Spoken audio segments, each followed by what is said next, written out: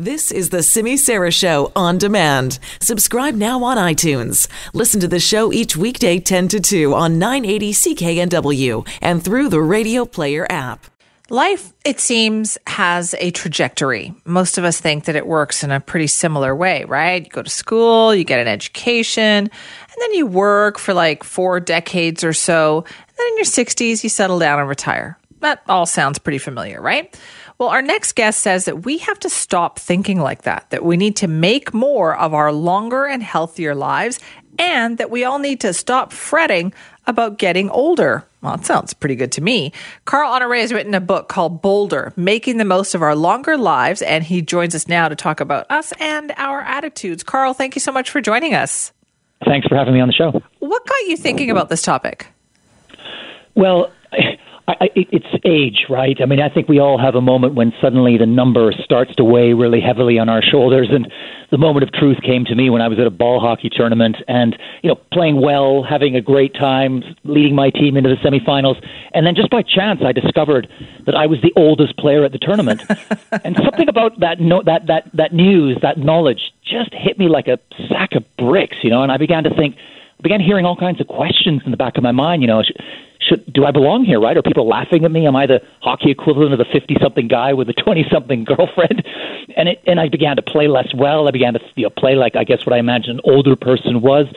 And that was, for me, a moment of epiphany after that tournament. I just thought, well, why? Why should I feel so ashamed, so guilty, so held back by that number on the birth certificate? And that was kind of the starting point for writing this book, because I just felt, like a lot of people do, I think, nowadays, that aging is a game of, loss, decline. It's something we feel bad about on every score. And I wanted to see if there was a good news story to tell. And the good news is that I found that there's a very good news story to tell about growing older nowadays. Okay, so you're saying essentially that we second guess ourselves when it comes to our age. I think so. I think that we hear a little voice in the back of our minds, and it's often whispering, I'm too old for this, right? So you're thinking, well, I'm 40, I'm too old to launch a startup. I'm 50, I'm too old to learn a new language. I'm 60, I'm too old to take up kite surfing. Or I'm 70, I'm too old to fall in love again. And the truth is that is not true, right? Obviously, people change as they grow older, and some things we lose along the way, but many other things get better and other things stay the same.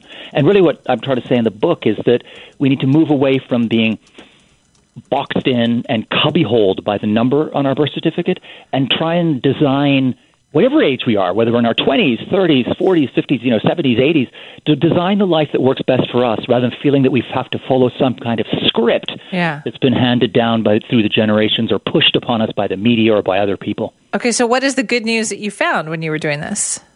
Well, my view of aging was that it was all downhill from basically 35, right? But in fact, there's so many things that do surprisingly get better. I mean, one thing is that you get older and you have more self-confidence, right? You have that ease in your own skin that you don't have so much in your 20s, and you worry much less about what other people think. The famous agony aunt, Ann Landers, had a wonderful quote. She said that at 20, we worry about what other people think about us. At 40, we stop worrying about what other people think of us. At 60, we realize that other people are never thinking about us at all anyway, right? And I think that speaks to that kind of lightness, I think, that comes upon you. And I'm now 51 myself, and I feel it. I just feel less held back, less beholden to what other people think. If I'm going to want to wear a raffish hat or, change jobs or I'll just do it, right? In a way that I think that I know I would not have done so much in my 20s and 30s. And another thing that really blew me away in terms of surprise about how things can actually get better is that we have a narrative in our culture that tells us that older is sad, right? It's all about kind of loneliness and sad and the miserable old cantankerous old person, right?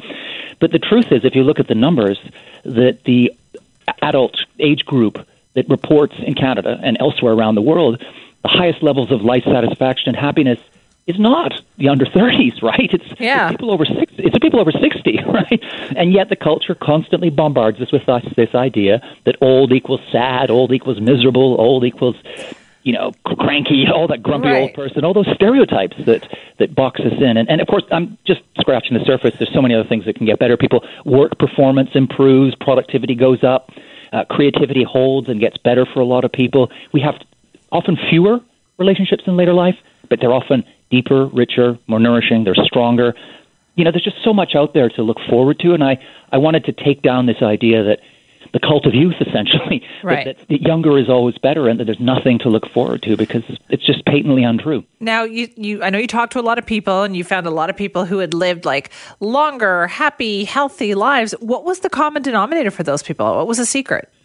Well, I think, one of the things that people, we do hear this now. You can't say we don't. In the culture, we're always being told that basic recipe, exercise, eat a healthy diet, drink in moderation, don't smoke, all those obvious things. But the thing that really jumped out for me was how much attitude to aging was crucial. Because nowadays, our really big problem is not aging, it's ageism, right? It's that negative stereotype about growing older.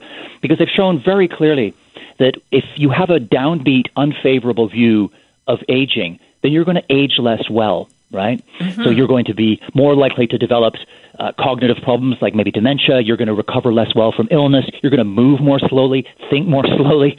All the things that essentially the grim view of aging becomes a self-fulfilling prophecy. So one of the common threads I found among people who were, aging well, aging on their own terms, aging boldly, to echo the title of my book, was that they had an upbeat view of aging. They not a kind of Pollyanna, it's all going to be a land of milk and honey. They understand, as I do, and as anyone who's done any kind of work on aging knows, that some things you lose along the way. Your body's not going to work as well as it did, in your 60s as it did in your 20s, right? That's just always going to be the way. Everything hurts, but at the same time, they have an upbeat. They see the upbeat as well. So they see the rough, they accept the rough, embrace it, but they also take the smooth and run with it. And that's the really defining characteristic, I think, of people who are aging It's well so and hard, aging though. boldly. It's so hard, Carl, to stay positive like that, though, because as you're saying, your body changes and all of a sudden things are hurting when you get up in the morning. You're like, that never used to happen. So we see the physical signs and we feel that. It's so hard for people to kind of break out of that. Oh, no, this is okay. I'm going to be fine.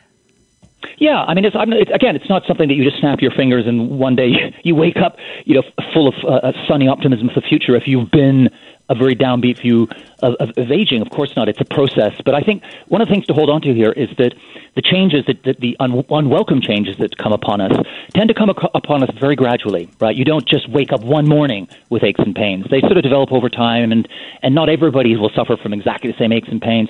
One of the things I did for the book was wear what's called an aging suit, which puts 30 years on your age. And that was, to me, horrifying, right? Because it just gave you it was like the full English breakfast of bad aging. You had everything was wrong with you, and it gave you macular degeneration. You couldn't hear anything. You couldn't move. It was a nightmare. And I thought when I first wore that suit, I thought, goodness me, I'm barking up the wrong tree here. Aging really is a nightmare. But of course, the aging suit gives a false view of aging for one reason being that not everybody suffers from every ailment that comes along with aging. But secondly, you have all that time to get used to it, to adjust. Let's go back to ball hockey with me, right? I don't have the strength, the speed, and the stamina I did when I was in my 20s, but I'm still loving the game. I've adjusted the way I play. I maybe take more time to recover, but I look forward to ball hockey as much at 51 as I did at 21, right? And that's the key. It's kind of a lot of it comes down to mindset, I think. Interesting. So can we do this, though? Because you're retiring in our 60s. You're saying, what do we need to do to change things? We're not just going to retire in our 60s anymore. We have to be thinking beyond that. Exactly. And I think it's a frightening thing in a sense because it's change, but it's also immensely liberating. We've inherited a real rigid life path. You alluded to it in your introduction, the kind of learning education in our youth. Yeah. Parenting for many people, they're working in their middle years, and then this pensioned retirement or rest at the end. And that just doesn't make sense anymore. It worked in a world where people, retired in the early 60s and then probably lived 3 or 4 more years and then checked out. That, people retiring in their 60s now are looking at living in Canada, a good chance of living 20, 25, 30 years more. So what do we do with that? And one of the things that I'm arguing in the book, and one of the things I think I see happening more and more in the culture, is that we're throwing out that rigid 3-step life path, and we're creating something much more fluid. So we're saying you don't just learn in your teens and 20s, you carry on learning throughout your life. You don't just care for people or do volunteering in your pension years. You do that throughout your life. You work throughout your life as well, but not always, full-time. There'll be times when you're going to work longer hours, times you're going to dial it down. Later in life, especially very later in life, you're not going to be doing an 80-hour week, right? But you might want to do an 18-hour week, right? Or so I think it's just perspective is what you're saying. I'm sorry? It's perspective is what you're saying. It's like we need to change how we look at these things. We do. We need a completely new lens when it comes to thinking about aging. And I'm a natural optimist, and I think that we will get there, and we're taking the first steps. But, we're talking about turning around a super tanker here. But the upside of all of this is that we are actually, I think, entering a golden age of aging. There has never been a better time to grow older in human history than now, right? For so many reasons, better technology, better medicine. There are just so many things that make growing older easier, better, more fun, and easier to do boldly. And one of them, which I think we maybe don't talk about enough these days, is just the demographic shift, right? There are more and more older people in Canada, say, every year, and that changes things. It changes the media landscape. It changes what you see when you walk around Vancouver or Victoria. It changes what you see on social media. And that's beginning to trickle now into how we feel about aging, I think, because we're seeing more and more examples of people who aren't, putting on elasticated trousers and sitting in a rocking chair, or, they're going out there and they're taking up kite surfing in their 80s. And so there are these role models that are saying, you know what, aging doesn't have to be a millstone or a game of loss. It can be a whole range of things. And one other thing I want to just underscore before we sign off is that what we want to avoid is creating a new set of pressures on people to age in a particular way, right? Because not everybody's going to age the same way. Not everybody can be Helen Mirren, right? Or Clint Eastwood, or George Clooney, or Nancy Pelosi, or David Attenborough, right? Not everybody can be that, or would even want to be, right? I think what we need to be moving towards, and I do think we're going that way now, is a much more broad spectrum of opportunities for people. People can choose their own life path. If you want to grow older and that to you is going to mean just doing a bit of gardening later on and playing with the grandkids, then that's fine. You don't have to climb Kilimanjaro, right? That sounds like my retirement right there. Not the Kilimanjaro, the gardening and the playing with the grandkids. Listen, Carl, thanks so much for your time on this today.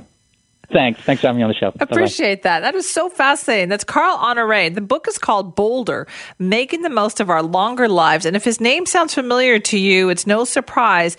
His previous book, he's an international best-selling author. His previous book was In Praise of Slow. Remember that? The slow movement? Yeah.